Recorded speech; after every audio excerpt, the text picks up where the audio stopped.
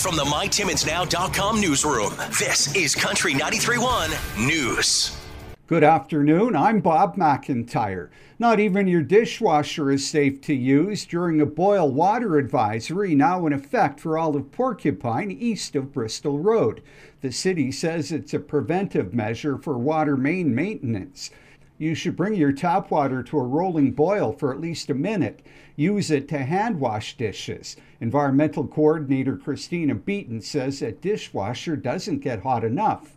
In a public place, taps have to be posted, indicating that the water coming out of them is unsafe to drink. The advisory is until further notice.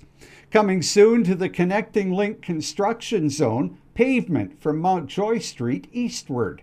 City Infrastructure Director Scott Tam says once paving is done on Riverside Drive, the contractor will transfer that activity to Algonquin Boulevard.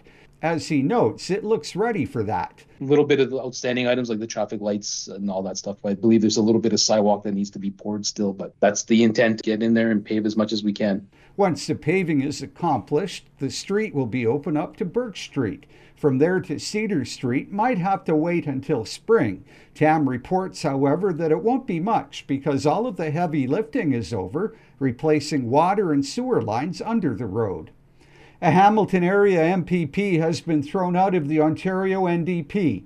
Party leader Mart Stiles says Sarah Jama has taken several unilateral actions that have undermined the party's collective work and broken the trust of her colleagues.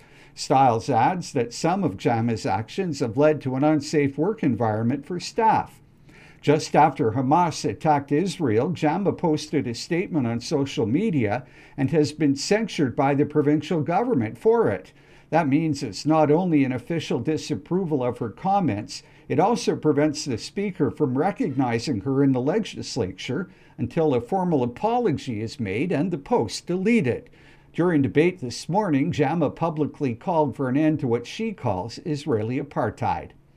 Well, in the past few weeks, we've been hearing about music in our Timmins History feature. Karen Bachman, director-curator of the museum, tells us that in the 1930s, many of the multicultural organizations had their own bands. And she remarks that music has always been at the heart of who we are. And I think it still continues today with the Schaffman who continue this tradition. There's the Timmins Symphony Orchestra, there's a number of choirs, local choirs, and we're still keeping up with that musical tradition. We'll get a little closer to where we are time-wise in local musical acts next week. Be the first to know, get daily and weekly news alerts directly to your inbox by signing up at mytimmonsnow.com.